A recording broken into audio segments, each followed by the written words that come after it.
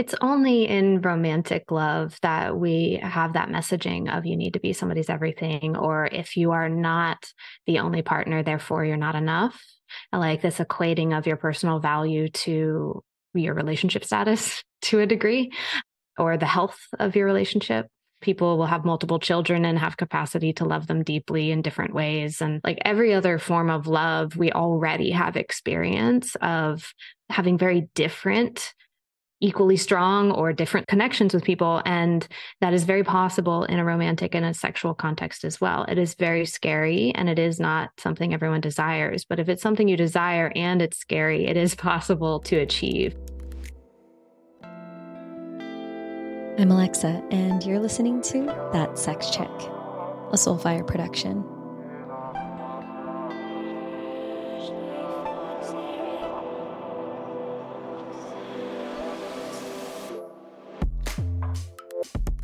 All right, y'all, you know that we have a wide variety of subjects on That Sex Check. So our highest, most listened episode ever is about sex and relationships and marriage and pregnancy.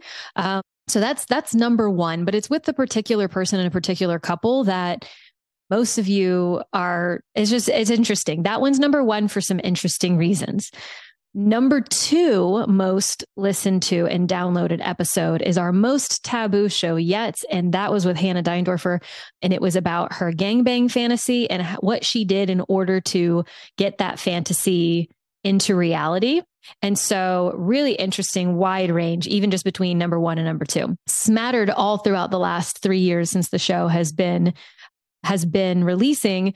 The subject matter is quite literally all over the place. You know, sex, love, relationships. Those are really big buckets. And so we talk about lots of different ways to be sexually expressed and to experience better sex, more connected sex, spiritual sex, kinky sex, all of the above. We talk about different types of relationships, different structures to relationships, being single more and dating more intentionally, how to break up better. And so then how to consciously and intentionally choose monogamy. And so, you know, while we've touched on the alternative when it comes to relationships, it's been a while since we've really gone deep into what is polyamory. What are open relationships? What is a metamor? Which some of you might not know what that is, because I don't know if I've ever posed that question like that before. What is that? What is a triad? So and what are the differences between the two? And what's swinging compared to open relating compared to monogamish? There's lots of flavors when it comes to finding the relationship structure and dynamic that works for you in this current cycle and season of your life. Because I don't know if you're anything like me, but blink and all of a sudden you have different preferences and life looks different. And so, you know, what you today in your sex, in your love life and in your relationship might be different to 5 years from now, to 6 months from now, to a couple weeks from now. And so to go deeper into the conversation about the colorful range of what relationships can look like, specifically polyamory, we have Morgan on the show today. Hello. And Morgan, you have an Instagram and a brand called Chill Polyamory, which to me, I don't know if this is what you mean for it to mean, but it feels like chill, like kind of relaxed, laid back. Am I getting it right? That's my goal, is that, you know, I don't really have a stressful experience of polyamory anymore. And a lot of polyamorous media is very sensationalized. So I want to communicate. It doesn't have to be a big deal or stressful at all. And you say that it isn't for you anymore. So I'm curious about what did it used to look like? So I would love if you give us a little bit of the backstory as to how you wound up having a brand and a business where you're educating people on the different types of relationships, ways to love, et cetera. Sure. I mean, I think I always felt like I care about people in a multiplicitous way. I never had a word for it. And so when I found the term, it was scary, but it felt right and all of that. And so this was around 2011, 2012 was when I first was exposed to it. And then I found people who were living the way that I thought would be a dream way to live, asked them how they're doing it. That's the basics of like, oh, I want to do something. Let me find someone who has what I want and ask, how are you doing it? So I was pretty private about my non-monogamous path for the first like 6 years or so. In 2018, there was a panel, an in-person panel that I was asked to co-host on the topic. And I just saw the power of visibility. Like there were a few hundred people in that room and there were so many questions and there was such a hunger for examples. And I was like, I feel like I kind of have to talk about it now. Like I feel like I would love to be of service. And I also feel like I don't see a lot of examples, at least at the time in 2018. I didn't see a lot of examples of, relaxed ways of life around polyamory. And so then I started posting on Instagram, later on TikTok with Chill Polyamory. And it grew from there. People started to want to talk to me. And, I started a Patreon, so it just sort of built organically based off of the conversations from that point. So if your flavor of polyamory isn't so chill or is chill now, what's the alternative? Yeah, well, I think sometimes the word chill, at least in like our current context, can sometimes have a negative connotation of like trying to force yourself to be the cool girl, and that's definitely not what I intend with it. Actually, not having anxiety was my goal. And I'm a person with an anxiety disorder and like so much trauma and all of that. And so it felt like, I don't know if this is possible. I know I want to love this way and I do love this way, but I'm terrified. And so, yeah, I mean, it was a combination of a lot of work with community and with therapy, somatic coaches like EMDR coaches, things like that just working through things that were there anyway. My traumatic history was there anyway. My jealousies, my insecurities, my fears were all there anyway. It's just when we take the leap of faith of trusting that our partner will leave and come back, that can be incredibly activating. That can make us confronted every day. And so it is work, and it's work that I was willing to do. And the good news is you can move through it and get to the other side to a feeling of security and stability, regardless of if you stay non-monogamous. It's nice to have this stability anyway. Absolutely. I can imagine that there's a number of people, whether they're listening to the show because they're genuinely curious about what, alternative living and loving and alternative relationships, whether they're generally curious about that, what that could look like for themselves, or they're just listening to the show because it's another topic on the show and like, ooh, what are they going to talk about?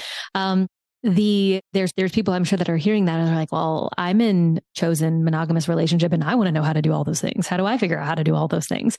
And it just, relationships can teach a person so much. I mean, going through, think back in my history, and I don't know if you had this, kind of phase or time in life where it's like I was dating or I was in relationships and then kind of pulled back and was like, I need to do some me work, but I can take that time and take that space and realize that, oh, I was in relationship after relationship and I was identifying that with that relationship and I was deriving my validation and my self-worth and my self-esteem and all those things based off of how that relationship was happening and unfolding. And then also to the degree that I can control it as well. And so then there's the moments where I'm like, oh, I need to like pump the brakes here and literally learn what I like and what I want and what kind of life I want to live and what kind of way I want to love and all those things. But then that can only go so far before you're ready for the next lesson that you can't necessarily get unless you're in, then again, a relationship and your traumas or triggers or things that you're still working through. They come to the surface to work on and work through. So I feel like there's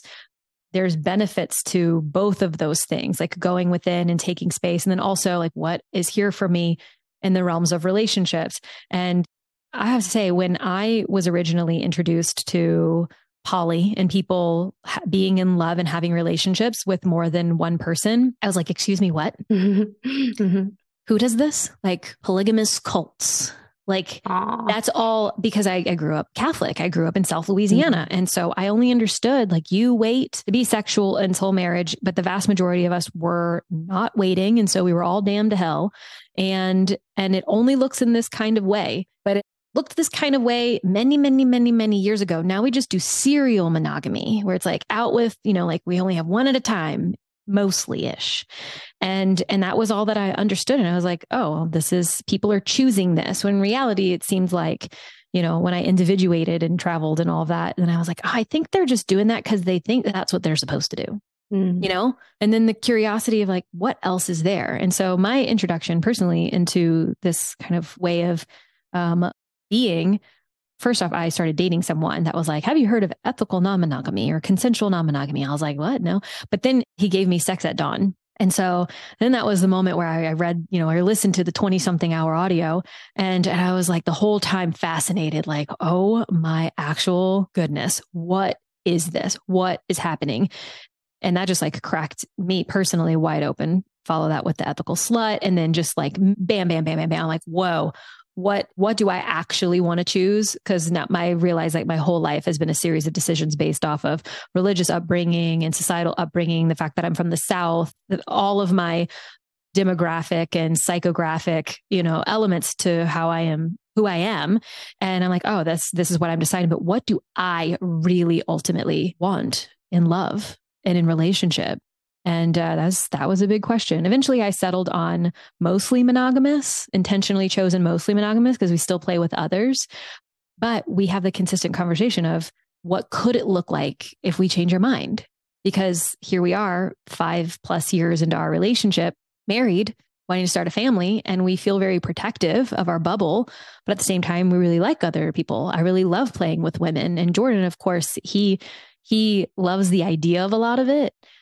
But he's, I think, still up against the edge of what work do I need to do in order to actually be able to handle being able to bring this beyond just a novel sexual experience and into respect and love and care and consideration and compassion and like more beyond just, a surface level kind of sexual experience. So I would love to hear your perspective on, or how you would define rather, the various ways people could opt in to an alternative relationship. Yeah, I think it's really beautiful what you're saying around just questioning, is this my choice or am I on autopilot? There's no, in my opinion, as long as nobody's being harmed or abused, there's no wrong way to construct a relationship. There's no wrong way. It's just a series of negotiations, but we can either build something or have something built for us. And that's really where I found myself, those questions led me towards the life I have now. But a lot of people question and then land back on monogamy, or something monogamish, which is also valid. I think it's really empowering to know this is what we want. This is what we're exciting to run towards. We're not just running away from something or scared and shutting ourselves off from other things. So in terms of, there's a lot of different language that is used to describe, different kinds of relating. I could say broadly, non-monogamy is, of course, anything that is not monogamy. That's an umbrella term that can include, swinging is something that is generally seen like you go to sex parties or you switch partners. It's sexual only. It tends to be a somewhat different community than polyamory. There tends to be some lack of interest or barriers around, going on dates or building relationships beyond the sexual component. There are open relationships, which are sort of a little bit of a departure from swinging. You're not just swapping partners. You are, exploring other sexual connections with or without an anchor monogamish partner. We say monogamish as like sort of a playful term of like, the intention is essentially monogamous, and also sexually, there can be some fluidity there. But that can help manage the expectations of anyone you play with to know, like, I'm not intending or I'm not available for, XYZ kind of connection. I think that's the most important thing, is that anyone that we invite into our life understands ceilings that exist of what they can build with you. Polyamory, you mentioned polygamy, and it winds up being a stereotype or something that we confront somewhat frequently. And I understand why. Especially I came from a very conservative background too, a lot of religious shame. Like we view these terms through the lens with which we were given, right?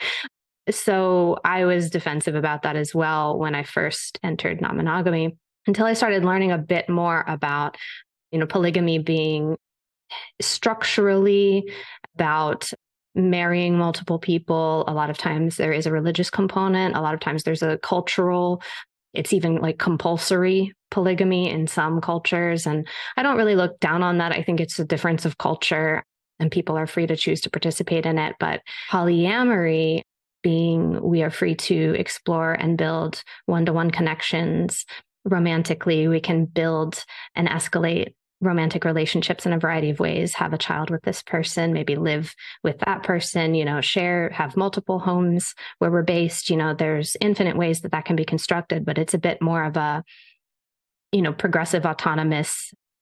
It's decidedly anti-compulsory anything, anti the norms, and very much about negotiating proactively what it is you'd like to do. So that could be a very small network, a very large network, that depends on the person. But I'm in the I guess I could also mention relationship anarchy, which is within polyamory. There you might come across the terms hierarchy, non-hierarchy, and relationship anarchy. Hierarchy being that you have a tiered power system of like a primary partner and then secondary partners in terms of like who is able to decide what and who has a say in what. Non-hierarchy being a push against that for something that's a bit more egalitarian. And then relationship anarchy is a bit more of like, we don't want any hierarchies, but relationship anarchy can include monogamy. I won't get too into the weeds with it, but it's a bit more of let's deconstruct any shoulds and really ask like, what is it that we want to build? And let's reject what any outside pressures, including other people and other relationships, might put on us. I don't know if that's a bit, I kind of just monologued at you. Oh, that was Intro 101. Yeah. I mean, that's what I want for people to know, what's available and what's out there. And this is, in some ways just scratching the surface. Like you gave the very basic definition or broad definition for some of those things, because I think some people hear polyamory and they think of it as potentially, if they don't think the polygamy kind of thing and that regard, then they might think, oh, polyamory, many, amory, loves, like many loves, right? So you love many people and you make it work, And so they might not know that there are all these different variations that they could potentially opt into. They might think of it as, well, if I don't have my primary partner, then we're all just like, it's just all over the place. Like it seems out of control and kind of chaotic. And some people actually hear it and it's really interesting and always get a little bit of a giggle, but not at these people's expenses, but like they're in a tough relationship and it, sexually, they're not really, their needs are not being met necessarily. They have like a pretty good foundation to their relationship where they're very friendly and all of that. And then, one of the people hears the idea of polyamory and then they immediately like kind of identify with it and then go, oh, that's what I'm missing. I'm actually polyamorous. And it's like, whoa, hang on. What's going on here? You've got a foundational relationship that is what you're describing is lacking in some ways. And so how do you address that before you start playing and putting like opening up and being open to these other kinds of connections and this like shift in how they identify? And I think what I want to get at is that there's lots of different things that people can choose from. It's not just this like one kind of way.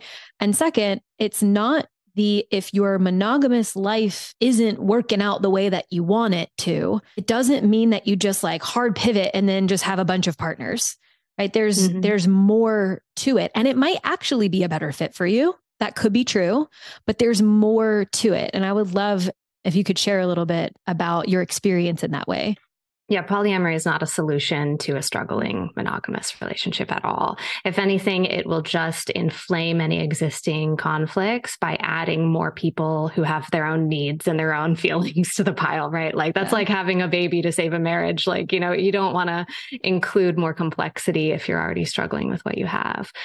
But it could be two separate conversations. It is, like we were saying in the beginning, if you have insecurities, if you have jealousies or traumas that are there, they will be there and confronting you in an emotionally risky opening up, right? If you have conflict, lack of trust, if you don't feel safe with your partner in some way, if you don't trust that they will actually do the work and be communicative, right?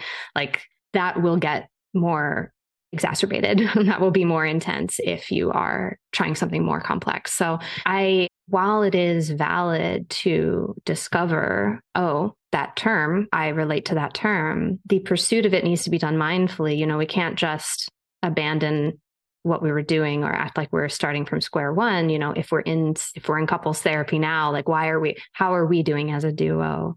The most successful relationships I've seen that have transitioned from monogamy into some form of non-monogamy were solid, felt like so safe, secure, so solid, trust each other. I know they're not going anywhere. That's really a helpful foundation to start with. You can open up without that, but will color your experience of it for sure. Absolutely. And yeah, and I try to at times kind of slow people down in that regard. I'll occasionally get someone that'll fill out, the info like application or something to potentially work with us. And I'll see, oh, my partner is really interested in this thing. And so I'm seeking coaching so that I can become more open to it. And I see like a wide variety of people that like how they're approaching their curiosity.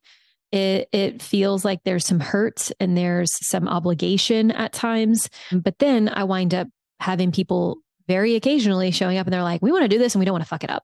Like, what do we do here? Mm-hmm. And I'm sure you've worked with a wide range of people. And so what are some of the common things that people come to you? Like, and you just mostly kind of described it, but like, where would you suggest people maybe go into therapy or go like choose a different modality for their healing before opening up or trying some version of poly or open relating? And then when would you be like, yes, you're a great candidate? And what would it look like to then start having those conversations of like, how could your life be more enriched in this opening process? Mm-hmm. Sure. Well, in terms of like where you even start, I think it just comes from like, is everybody on board feeling like teammates in this? If anybody feels coerced, pressured, like it is an obligation, I'm only doing this because my partner wants this. I've not really seen that be sustainable because it can plant the seeds for resentment, for depression, for, just not loving what you've got.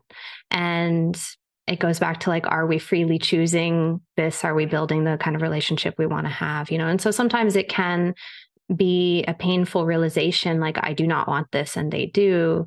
Sometimes that results in a restructuring. And if that's going to be what happens, it's going to happen anyway.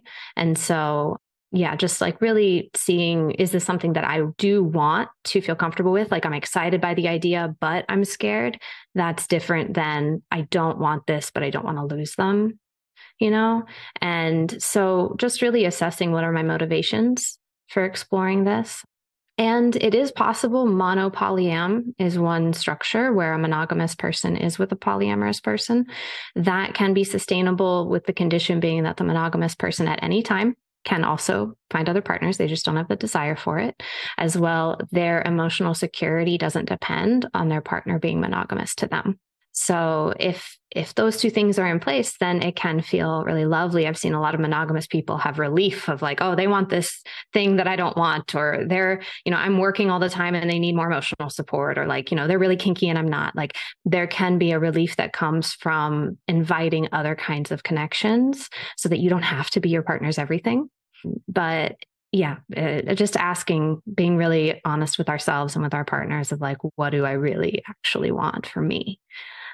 In terms of like when somebody is a good candidate, I think anyone who wants to do this work is capable of doing this work.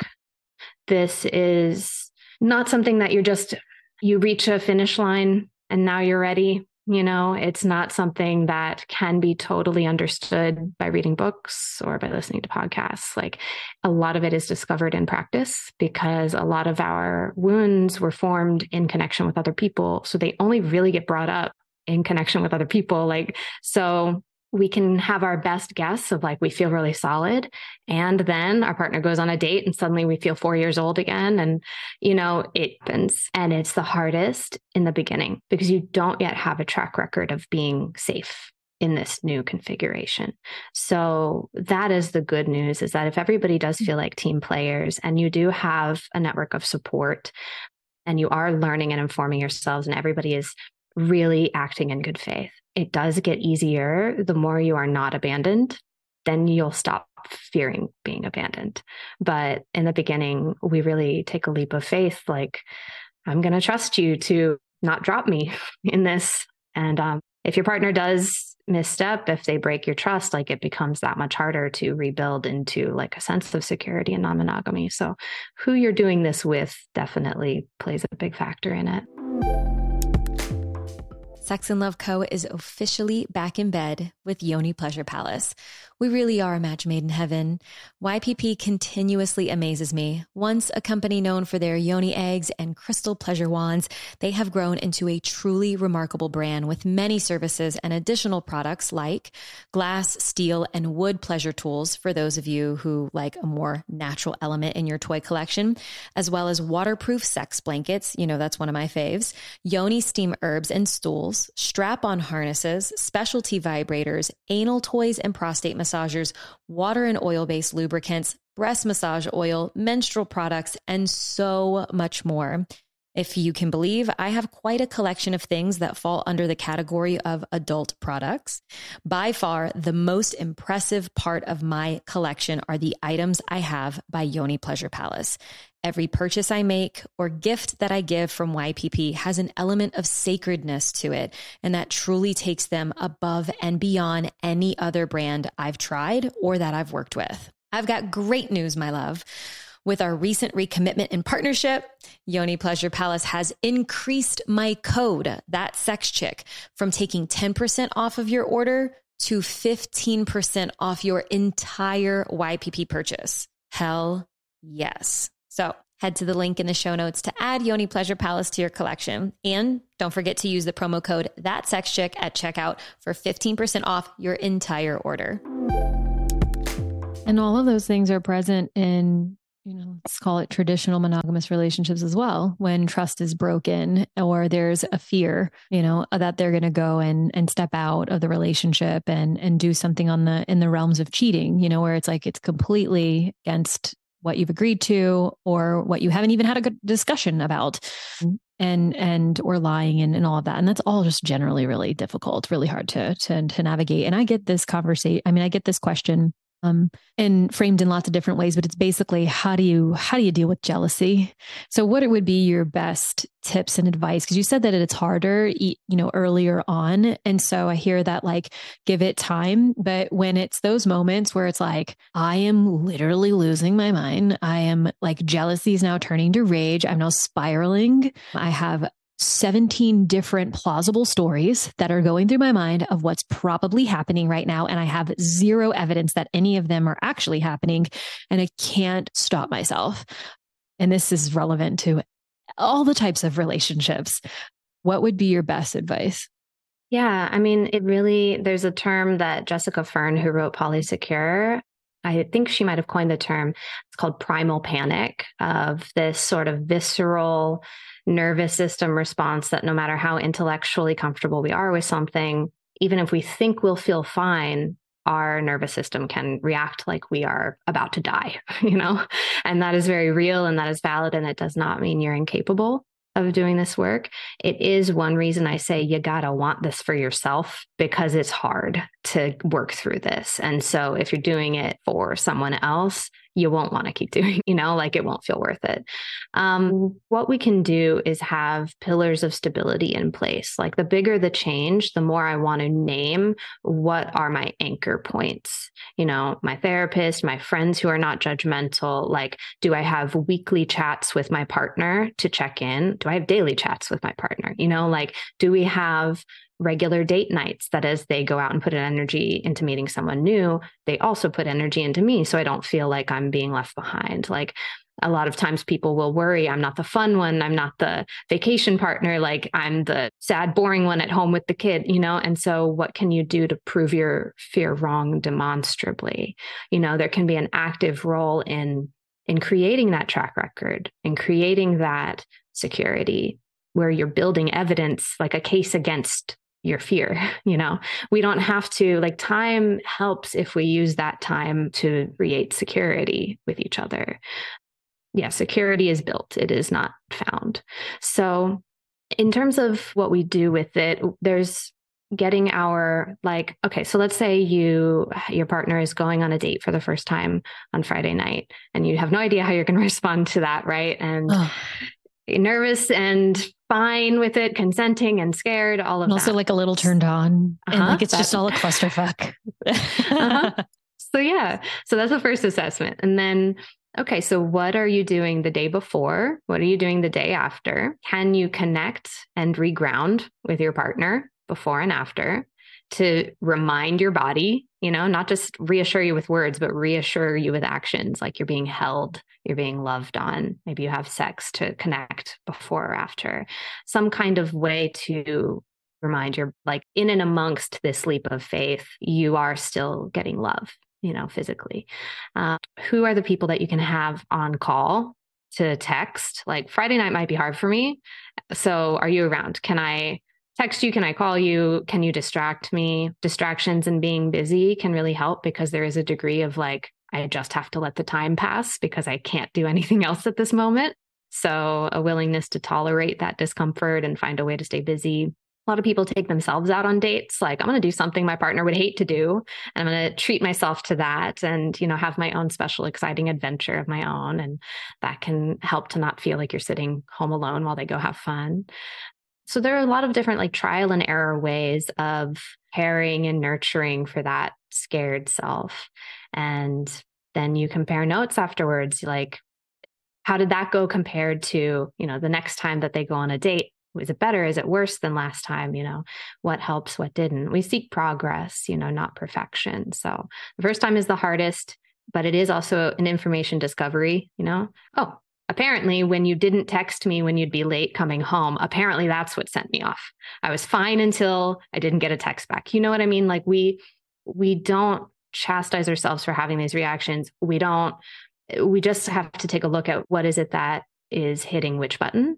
That's good to know. That's good information. So let me then create a boundary around, like, I'm going to really need a lot of texting communication. I'm going to need you to treat that like that is utmost importance, because apparently, at least for now, I freak out if I don't get it by this time that you said you would send it. And so that the minutia of that is really how we try to build stability in the beginning, if that makes sense. And so yeah. Yeah, of course it does. And I think just, you're humans doing human things, and this is not for everyone. And it might be what's best for you, and it doesn't make it easier necessarily. You know what I mean? And so might be the texty thing this time, and the next time might be different. You might get all the texty things and it just registers differently. And so I think that there's, having definitely a heavy dose of grace in it. Like, this is a challenging thing, and it might seem more challenging for one partner than the other. And that doesn't mean that the other partner is just an irrational mess. Emotions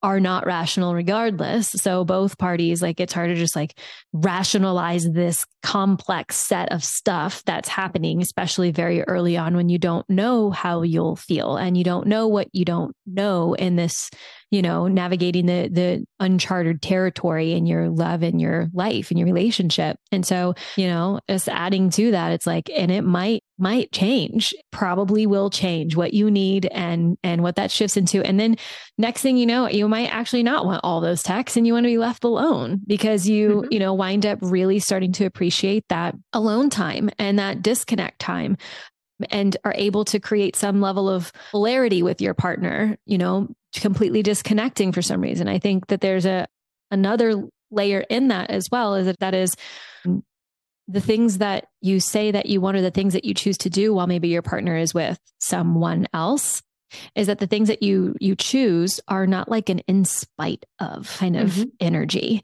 You know what I mean? Well, they're there, so I'm going to go do this because, like my encouragement, and I'm sure your encouragement too, Morgan, is like, do the things that really bring you pleasure. And in that form of distraction, it's like things that help you to feel more at home in yourself and at peace within yourself, or excited for yourself and with yourself, versus just doing things that it's like, well, you got to do this, so here I went to do this, and that's not talking about like you do something with another person. It's just, maybe you go see something, or you watch the end of Game of Thrones without him while he's out, where it's just like, oh, but you knew that I wanted that. Well, you went out with another person, where it's like, don't do the thing that's sacred to the relationship. Like you get to collaborate and be each other's cheerleaders and support systems. And, you know, there's the idea of compersion, right? So that's, well, I'll let you, this is your area of expertise, Morgan. Can you describe compersion for everyone?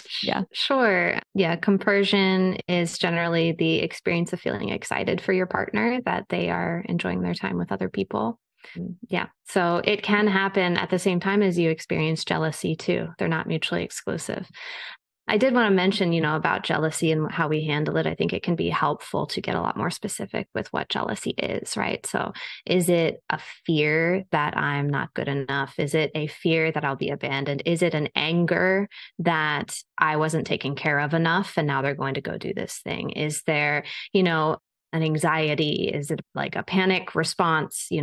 There's a lot of different ways that we can use this broad term jealousy, and it means different things. Sometimes grief gets called jealousy, right? Of just like, I'm grieving the relationship that I thought I was going to have, and now I'm having to do this work to go in a different direction. And like, that can happen at the same time as being interested and excited. Like, we can hold multiple responses at the same time. And that doesn't mean you're contradicting yourself. It means you're a person, a complex person. Mm-hmm. So when we get a bit more specific, beyond the word jealousy, is like, what's underneath that?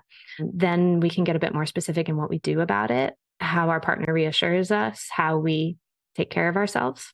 So, there's a fair amount of trial and error in that. I really love what you said about like, we don't want to be spiteful. Like, let's check our motives. It's very easy to lash out at our partner, and now suddenly we're not on the same team anymore, right? This is why like having a good foundation of communication up front is pretty paramount, because if it's bad to begin with, it's going to get worse, because when it's solid to begin with, it's going to be a challenge. It's going to test the strength of it. We will have those impulses, selfish impulses, or, lashing out impulses, especially if old trauma gets set off. Maybe we feel like a child again and we want to respond childishly. That's pretty common. What I have a common refrain with the people that I date is like, whenever one or more of us is feeling like activated and elevated and like we're getting hot and we've got urgency, we take a breather and we say, same team. Okay, let's come back to center, because we are not us against each other. It's us together against the problem, and to reroute it to something a bit more solution oriented. So that can be helpful as a reset when, not if, but when those impulses arise. Oh yeah. 1,000%. And thank you for distinguishing that jealousy might be some other emotions that are underneath there. And jealousy might at large just feel like challenging to navigate, like, what is this beast of jealousy? Though the fear of abandonment and all those things, it's like, oh, well, I can take action on that. Can't really take action on avoiding jealousy, but I can take action on not wanting to feel like I can take action in a sense like, okay, so we know my history. I'll just use my story as an example. My biological father left when I was 3. So I have the abandonment thing going in. It's in my story. And so how I typically act on that is, I didn't need you anyway. I can take care of myself, versus the people that latch on and are codependent and or don't leave me. I'm like, good fucking riddance. And so my initial reaction would be like well, we're done anyway, And so if we know that that's the thing that plays out for me, I know that this person that I'm opting to do this thing with is not my father, did not do those things. This person is my safe haven, is my partner, is my collaborator, is my teammate. And we both can remind me. Now, how I'm reminded is also very important, because there are the times where, I am not your father. And I'm like, well, fuck you too. Like, it really right. Just depends. Like, we get to work together on like having the awareness around patterns and triggers and stuff that can come up, and then how we react to those things. And then like, we get to make this what we want it to be, whatever it is, whether we're mostly monogamish, or we're open to playing with others, or we're open to dating others. Like this dynamic's going to come up every reconfiguration we might trial out, so that's incredible self-awareness, and I think that's an individual's responsibility. You can't pass that responsibility over to the other person. Well, you should have known. Well, like they're busy processing their own stuff, especially if they're out maybe meeting someone new. And then there's the fears and the insecurities and potential rejection and a whole slew of other things that's going on, and everyone's experiences is valid. But how you navigate those things, you can absolutely put some, like buffers in a sense, crash landing pads, maybe, around them to support yourself. Like you were saying, treating yourself, or maybe the day before, having something special the day after or whatever. But there also could be a ton of other things that are going on. Like your person goes on a date and they come back and you're really ready to connect with them. And there's something that happened on that date that just really kind of messed with them in some way. And maybe they're feeling like, even though you're there and you love them and you want everything about them, maybe they got, a comment made to them that has them feeling insecure and feeling maybe less than. And so they might be also processing that. And so it's like, well, but I love you. How is this not enough? Like I can just see, I'm just saying this possible thing that could happen as one of many colorful, flavorful things that can play out between people navigating in the space. Mm-hmm. It's only in romantic love that we have that messaging of you need to be somebody's everything, or if you are not the only partner, therefore you're not enough. Like this equating of your personal value to your relationship status to a degree, or the health of your relationship. And it's only in romance, right? Like I don't really question, oh, well, I like, I spent a lot of time with this friend, but I want to go rock climbing with that friend. Like now I need to choose, or it's an insult to one if I do the other. It's like, people will have multiple children and have capacity to love them deeply in different ways. And, family members and like every other form of love, we already have experience of having very different, equally strong or differently, strengths, connections with people. And that is very possible in a romantic and a sexual context as well. It is very scary and it is not something everyone desires. But if it's something you desire and it's scary, it is possible to achieve. There's a fair amount of unlearning that goes on. And some of it is that messaging, like those old tapes of I'm not enough. It's like, no, you're different. You can't compare the incomparable. Absolutely. Okay. Well, we've talked about how it can be challenging. We've talked about, that it is potentially more of a fit for people than maybe they've been exposed to. And we've talked about just like the realness, a portion of the realness. There's another portion that I want to highlight, which is the beauty, which is the let's say the overwhelming feelings of love and joy and that compersion and all those things. Let's maybe like zoom in on. Actually, I had this idea, depending on if you feel comfortable, either sharing your own story and what your relationships and things either look like now or what they've looked like maybe in the past, or people that you've interacted with in your community, or people just like very vaguely client interactions, things like that, where it's, I would love to hear some examples of admirable kinds of dynamics that you've seen play out, that choosing this way of living and being has brought so much more depth and joy and love and possibility. Yeah. Yeah. I mean, that's kind of why I started doing this work I do, is like to give more examples. It's most of my work. So yeah, I think from my own experience, at least present day and in the last few years, relationships can fluctuate a lot. I've got a relationship that is currently 9 years long. I have one that's 5 years long. I'm dating here and there. There's connection that some people call a comet, which is somebody you see like once a year or once every couple of months or something, that I had a few comets back in the day. I like that term. Yeah. So, and we're always finding new fun terms to describe things. But so what I really love is the sense of safety and security that I don't feel threatened anymore. I would say that is a big, beautiful part of it. Like, I don't really have a desire to do certain kinky things with the partner that I live with, right? We both tend to be a bit more like submissive. And so it's not as compatible. And so there was a lot of insecurity around that of like, somebody else can provide you something that I can't, therefore they're better. That part is my insecurity talking, right? And so through working, like talking it out with friends and getting that constant validation of like, no, what we have is really special and incomparable. And my desire to do other things does not mean I also love this any less, right? And so with the passage of time now, whenever he goes and spends time with people who want to like do different kinds of connections with him in that way, not just around kink, but like we don't really compartmentalize relationships, right? There'll be like he's going to Italy with one person. And that I get so excited because I feel secure, right? Like I'm so happy for him that he gets all of the things that he wants in his life, including what I have no desire to do with him or no ability to do, right? And really takes the pressure off me. And then it really becomes not about me, where I just see this person I love getting to do everything that they want to do. And I feel really excited. And so compersion winds up being a byproduct of feeling safe. And it's nonlinear. It goes away again if I don't feel safe.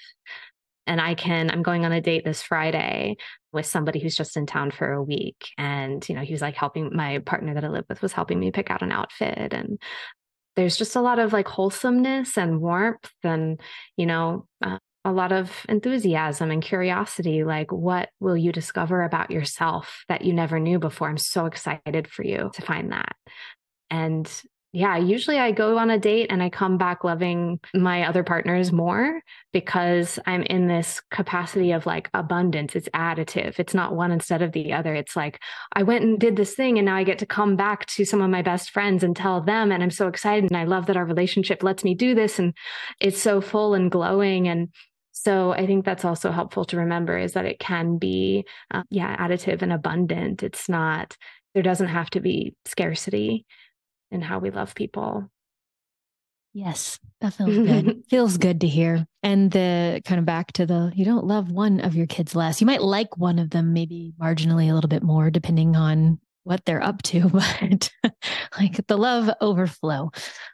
So I would love maybe a couple of examples of just various dynamics that maybe they're from your imagination or maybe you've experienced them that are other people that it's like this person and maybe it's this couple and then it transitioned to this way and then they realized it worked this way better. Because my last question for you of our show, which I'm sad about because I really like, is continuing to get in the in-betweens and like what's going on here. And it is how does someone best identify what their ideal relationship style is? And I believe that that's possibly a trial and error kind of thing, trying something and then figuring out all of that. And I would love, some examples. Sure. Well, what's cool is that it can be a negotiation depending on who's involved. So we can know for ourselves, like, I would like to live with a person or people. I would like to have kids. Like, these are experiences I would like to have. And I'm open to whoever I meet that feels like the move to do that, right? It doesn't wind up being this, railroad of like, I meet this person, therefore they have to be the one I live with. And, again, not being compulsory. It's really exciting when all those things do align. So yeah, I knew that I didn't want kids. I knew that I did want to cohabitate with partners or, one or more. There's a fluidity. I currently only live with one, but if we meet more people, it's like, okay, cool, let's talk about it. And he does want kids. And so whenever he finds the person he wants to have kids with, maybe goes and lives with them, maybe splits time between the homes, maybe moves out and I'm cool with that. Maybe I like them and I come, right? Like there's a lot of variables depending on who it is. I'm dating this woman that she's a mom with 2 kids. Like she's got a few other partners. So we only see each other once a month. And we talked about that. Like, hey, what works, what logistically works, and what do we want to do? Like, there's not this intensity. There's not really an agenda. We just like spending time together. So let's do this once a month thing and see what we see, and that really relaxed approach. I have a partner that is long distance, that we have a lot more planning around when they come. I'm going to spend just a solid week with them, 24/7 to compensate for like the asymmetry of like, I never get to see them. I have not personally been in a triad or a quad, but that it tends to be like, at least in the media, the most represented form of non-monogamy. And I find that to be one of the more complex forms of non-monogamy. You cannot force a triad into existence. I'd say a lot of couples open up looking for a third, thinking that's the logical next step. But to find somebody that feels equally attracted and in love with both of you, that's so rare. That's why they call them unicorns. And so, but that can happen when people date separately and then the partner meets each other and, sparks fly. Like that can absolutely happen. But yeah, in general, we use the term polycule, sort of like molecule of our connections are linked in these extended ways and they can shift and change. But there's no shoulds, there's no musts. I might want to do something activity based. I might want to have regularity. I might want to, build a business with somebody. And that's what we do. It really depends on, letting the relationship arise out of what the connection says it wants to do, rather than what I think I should impose on it, if that makes sense. Yeah. Yeah. I had an interesting, not so kind of glamorous question that just came up in hearing this is like which I know there's a decent amount of this. I'm pretty sure in The Ethical Slut, it's been years since I've read that book, but it goes into like the legalities of like when children are involved and how safe it is to be open about their family dynamics and that kind of thing. But then the question of, in my mind, I was like, how do you get on each other's insurance plans? Like, how does that look or work? Is it just like pretty much everybody is a solo registered single and they operate as their own island? When is it, that you loop someone else in and you're partnered after so many years and you can be like on the same, like, I just get curious about the lifing part, like humaning realities versus the like, I just want to do what I want to do. What the government is like, you need to have all these boxes and labels and shit that you have to fill out and paperwork and stuff. And so I don't know if you have any answer to that, but yeah, absolutely. Again, it can be negotiation. I got legally married to help with a visa so that a person wouldn't get deported. So we can also use these systems and these legal infrastructure to say, like, who needs what?